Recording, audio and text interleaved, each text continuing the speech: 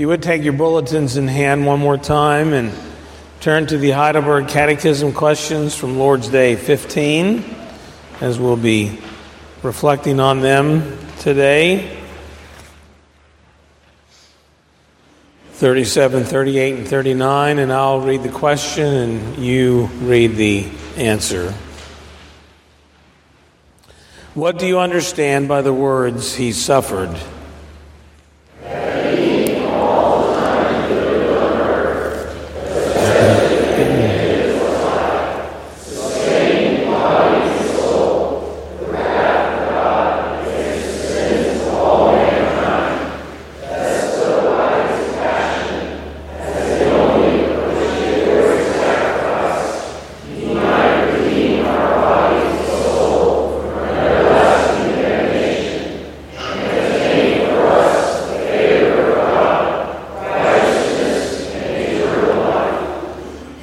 Why did he suffer under Pontius Pilate as judge?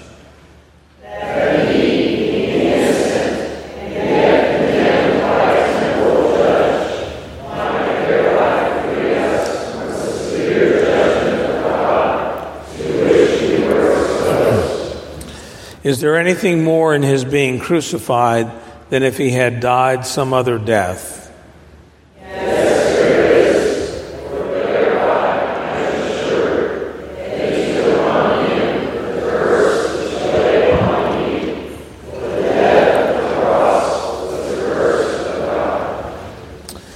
Amen.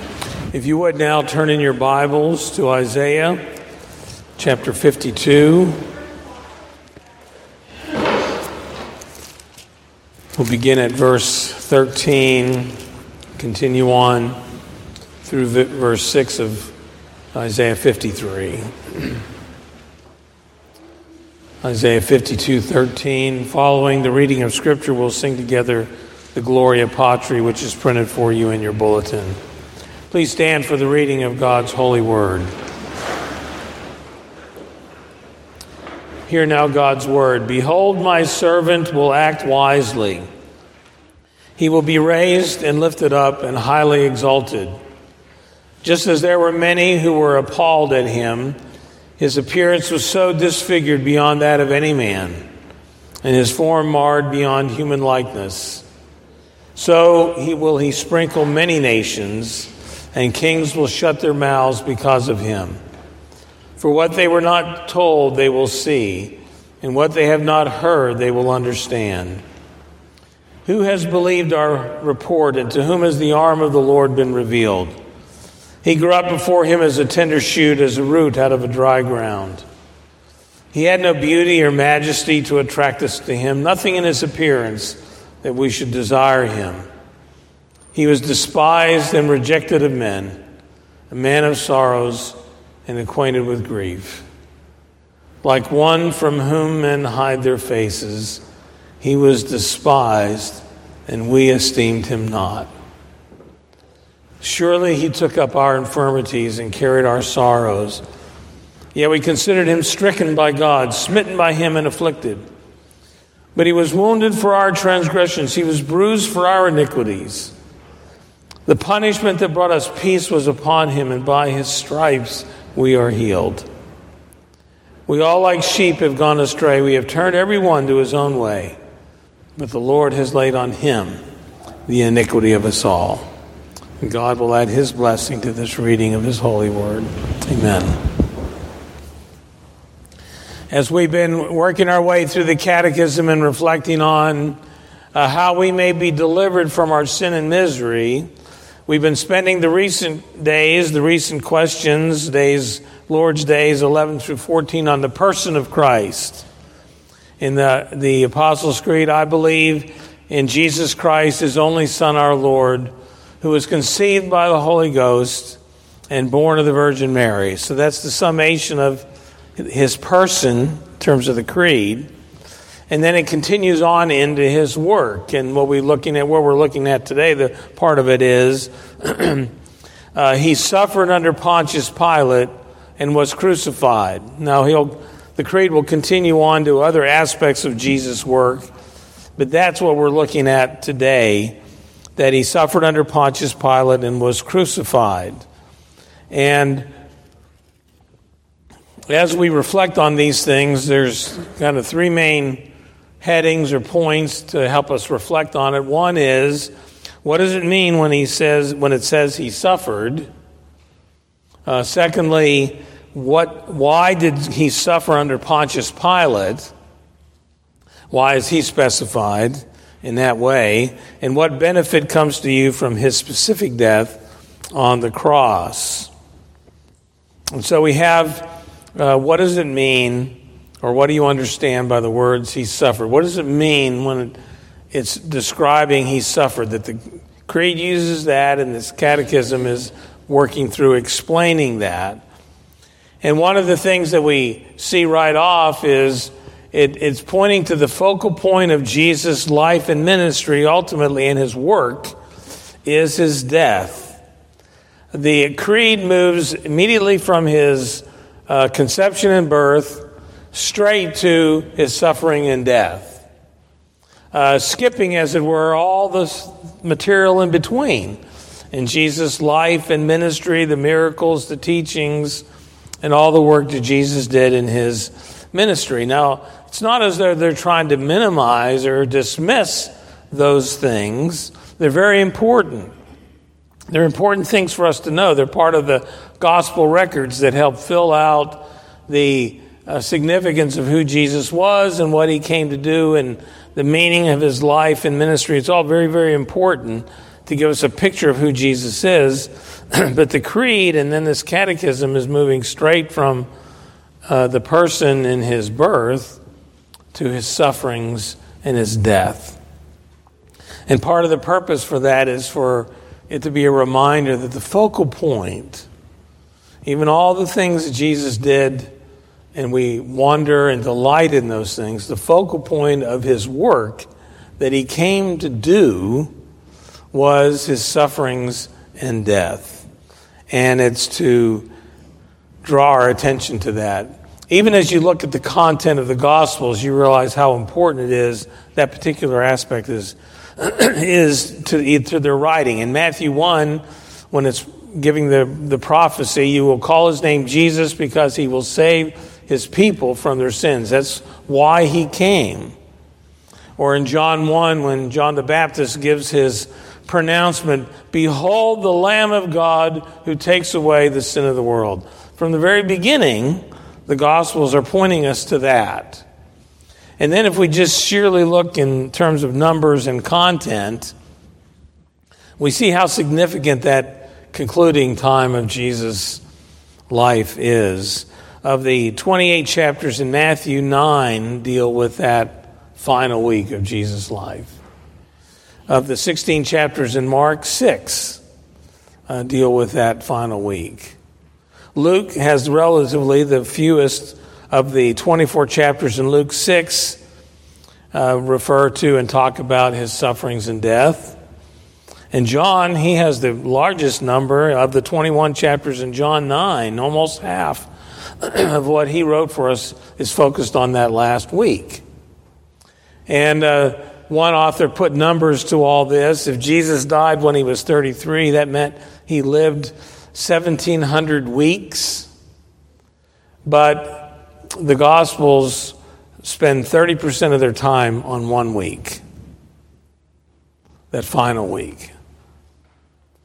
And just sheerly on the basis of the numbers, we realize that is a focal point of Christ's work. We can admire him as a teacher, we can love him as a miracle worker, but we need to adore him as the suffering Savior. We're drawn to consider that, the wonder of that suffering. But the Catechism answer makes clear that all the time he lived on earth, he suffered, but especially at the end of his life. So the focus of the end of his life, but we have to see that when Jesus came into this world, it was a life of suffering. And Zacharias Ursinus gives 7 ways Jesus suffered, as a way for us to reflect on this. First, he gave up the joys of heaven. This is part of what Philippians 2 is all about. He didn't give up his deity, but the Son of God taking upon the form of a servant, being found in the likeness of men, from day one, it was a life of suffering. He gave up the joys of heaven. Number 2, he experienced the infirmities of our nature. He got hungry, he was thirsty, he experienced pain, physical pain. He experienced all the infirmities that you and I experience in this world. 3, he knew deprivation and poverty. Even though he was sometimes welcomed into homes, he would say, the Son of Man does not have a place to lay his head. If we experience poverty or deprivation, let it point us to Christ, who experienced that. Number 4, he endured insults, treacheries, slanders, blasphemies, rejection, and contempt. All those things were part of what the Bible describes as he experienced the hostility of sinful men. Jesus suffered all of that. He faced, number 5, he faced temptations from the devil. See that clearly. Number 6, he died a shameful and painful death. Number 7, he experienced the bitter anguish of soul as one accursed of God and forsaken by his heavenly Father. And so the suffering of Christ was extremely significant, and the focal point was his sufferings on the cross. The answer is going to go on to talk about some of the benefits of what he purchased on that. But the significant thing to think about and to remember, we read literature and there are these tragic heroes of stories that they live their life and have experienced difficulty and they die this kind of empty death. And they're a hero, but they're a tragic hero. Well, Jesus isn't anything like that. We might look at a tragedy in what happens to him, but his death accomplishes a lot. He came to suffer and to die to purchase our redemption. And he wasn't just a hapless, tragic hero. He was a victorious hero. That even though he suffered a shameful and terrible death, he accomplished, he wasn't just another martyr, he was the unique Son of God who did what no one else could do. But the answer to the question brings up an issue that has us think about a particular doctrinal topic. He sustained in his body and soul the wrath of God against the sins of all mankind. And so that brings us up to a topic that's not strange in a Reformed church. The question, for whom did Christ die? To use the doctrinal label, limited atonement or particular redemption. But the question is, for whom did Christ die? Well, Ursinus helps us to appreciate what he's communicating when he uses that phrase, against the sins of all mankind. He said that phrase respects the sufficiency of satisfaction which he made, but not as it respects the application thereof. Sometimes in Reformed circles we use the terminology that the sacrifice of Christ was sufficient for all the world, but it was efficient for the elect, or for those whom God had given the Son. And so our Christian friends, they will think and tell us we're demeaning the sacrifice of Christ, minimizing it. And we would say in response, no, we're honoring it. Because what we're trying to do is to affirm that Jesus did exactly what the Father sent him to do, to purchase the redemption for those whom the Father had given him. It's to honor the sacrifice of the Son, so that not a single drop of the blood of the Son of God was spent in vain. And you get a reflection of this in different verses, and I won't have you turn to all these, but you can kind of reflect on them as I read them. In John 10:11, Jesus said, I am the good shepherd. I lay down my life for the sheep. It's not the goats, it's the sheep. In John 6:37, he says, this is my Father's will, that I should lose none of all those whom he has given me. Those not given by the Father are lost, but all that the Father has given to the Son will be saved. In Matthew 1:21, he will save his people from their sins. In John 15:13, greater love has no one than this, that he lay down his life for his friends. That's who Jesus died for. Acts 20:28, urging on the elders of the church of Ephesus, he says, keep watch over yourselves and all the flock of which the Holy Spirit has made you overseers. Be shepherds of the church of God, which he, Jesus, bought with his own blood. He bought the church with his blood. Ephesians 5:25, husbands, love your wives as Christ loved the church and gave himself up for her. It's not minimizing the sacrifice of Christ, it's maximizing what he did, that he accomplished exactly what the Father gave him to do. He didn't make salvation possible, he saved people fully and completely. Spurgeon, writing on this, he says, we are often told that we limit the atonement of Christ because we say that Christ has not made a satisfaction for all men, or all men would be saved. We say Christ so died that he infallibly secured the salvation of a multitude that no man can number, who through Christ's death not only may be saved, but are saved, must be saved, and cannot by any possibility run the hazard of being anything but saved. That's what Christ came to do.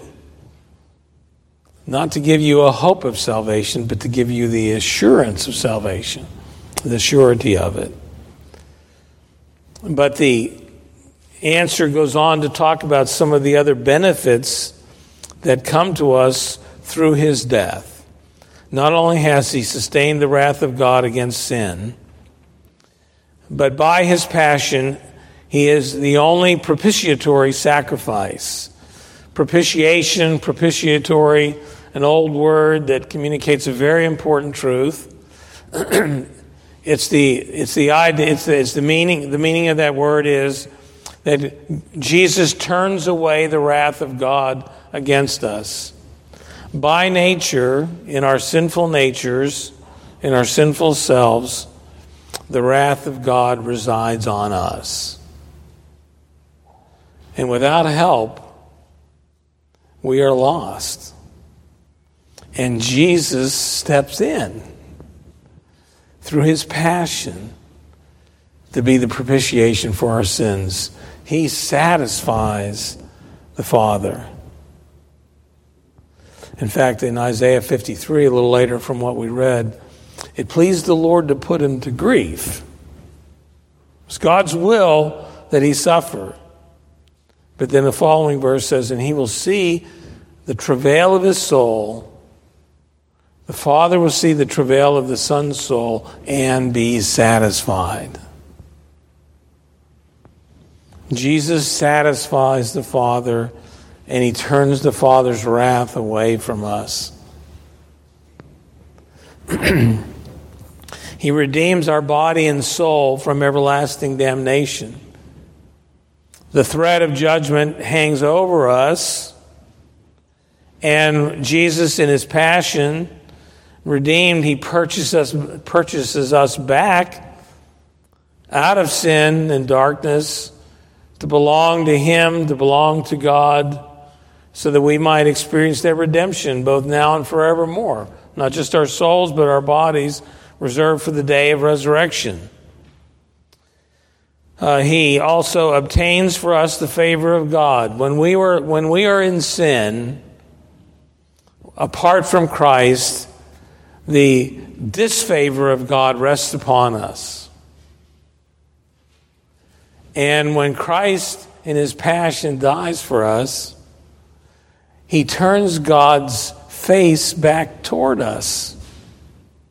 That whole concept of the face of God is a very interesting one. Sometime take your concordance and just travel through. There are times when the face of God is against us.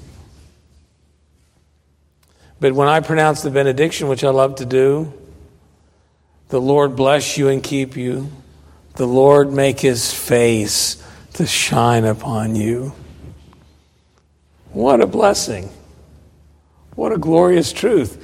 Jesus turns the Father's face to shine on us and to give us peace. What a great blessing. He wins us, obtains for us the favor of God, and he brings us righteousness and eternal life. A full and complete and wonderful redemption. And this is what it means that he suffered. That he purchases our redemption in his suffering. The second element of these questions is, well, why did he suffer under Pontius Pilate as a judge? In other words, why single out Pilate? Why didn't he single out the Sanhedrin or the Pharisees or something else? Because there was something very significant going on in that trial, that trial before Pontius Pilate. There were two things that happened that were very significant. One is Pilate declared Jesus' innocence. Remember, he presents Jesus to the crowd, and he says, this man has done nothing wrong. And there the judge is sitting on the judgment seat, Pilate, and he's making his judgment, and he's saying, this man is innocent. And so for all the world to see, for all the legal process to see, this is an innocent man. He does not deserve to be judged or punished in any way.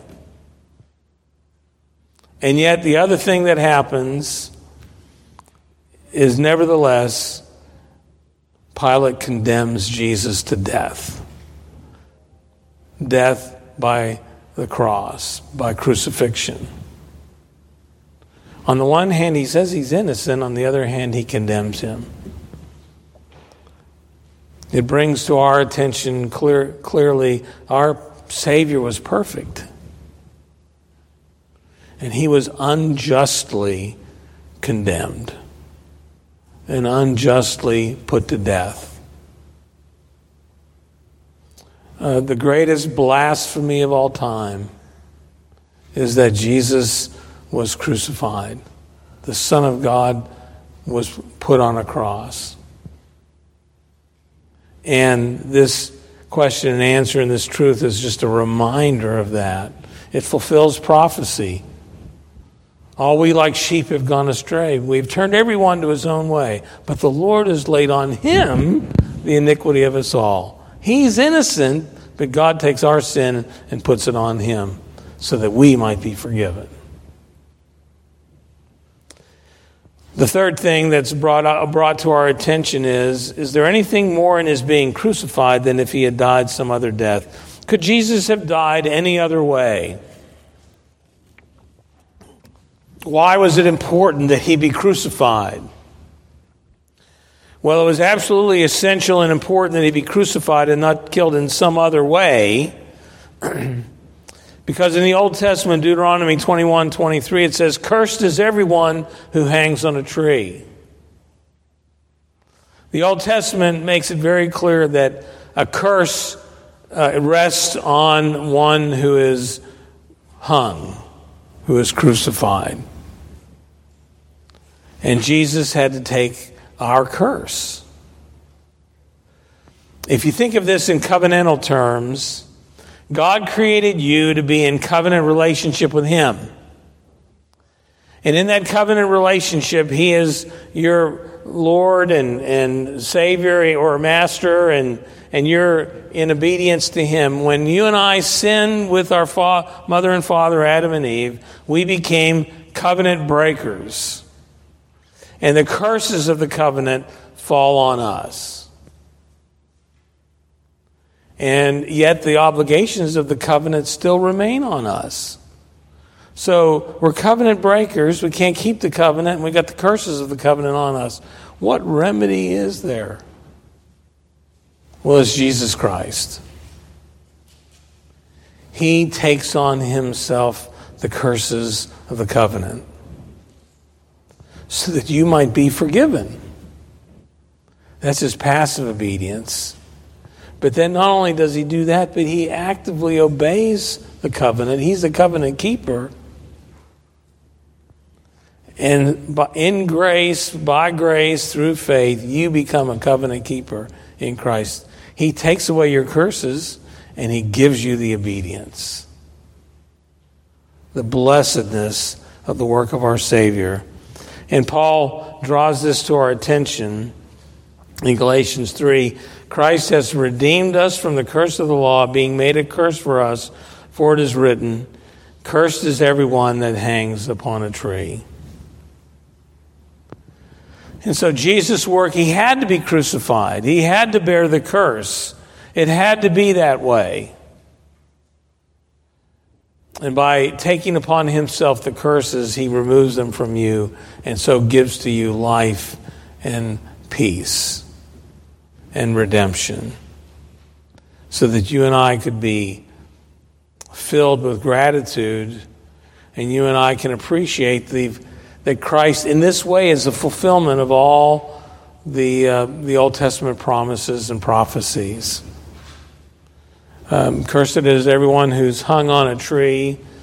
In John 3, Jesus says, "If I be lifted up from the earth, I will draw all men to me."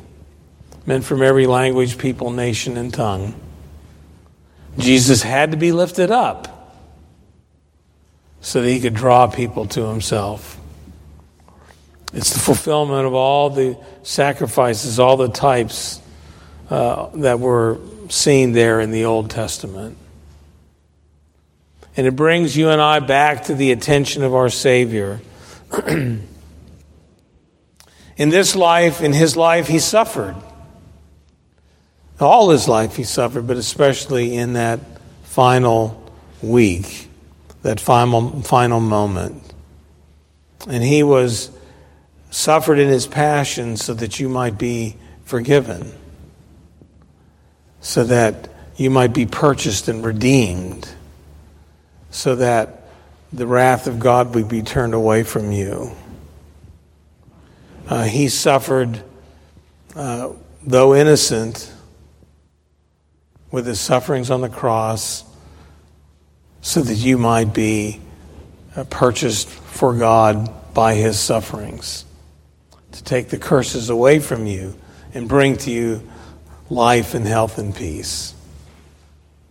May you and I be filled with a sense of wonder at what our Savior would go through for us, and be encouraged that when we deal with issues and things in our lives, we have such a wonderful Savior to stand in our stead, that has brought us such blessing and grace to our lives. Let us be filled with awe and filled with gratitude for our Savior.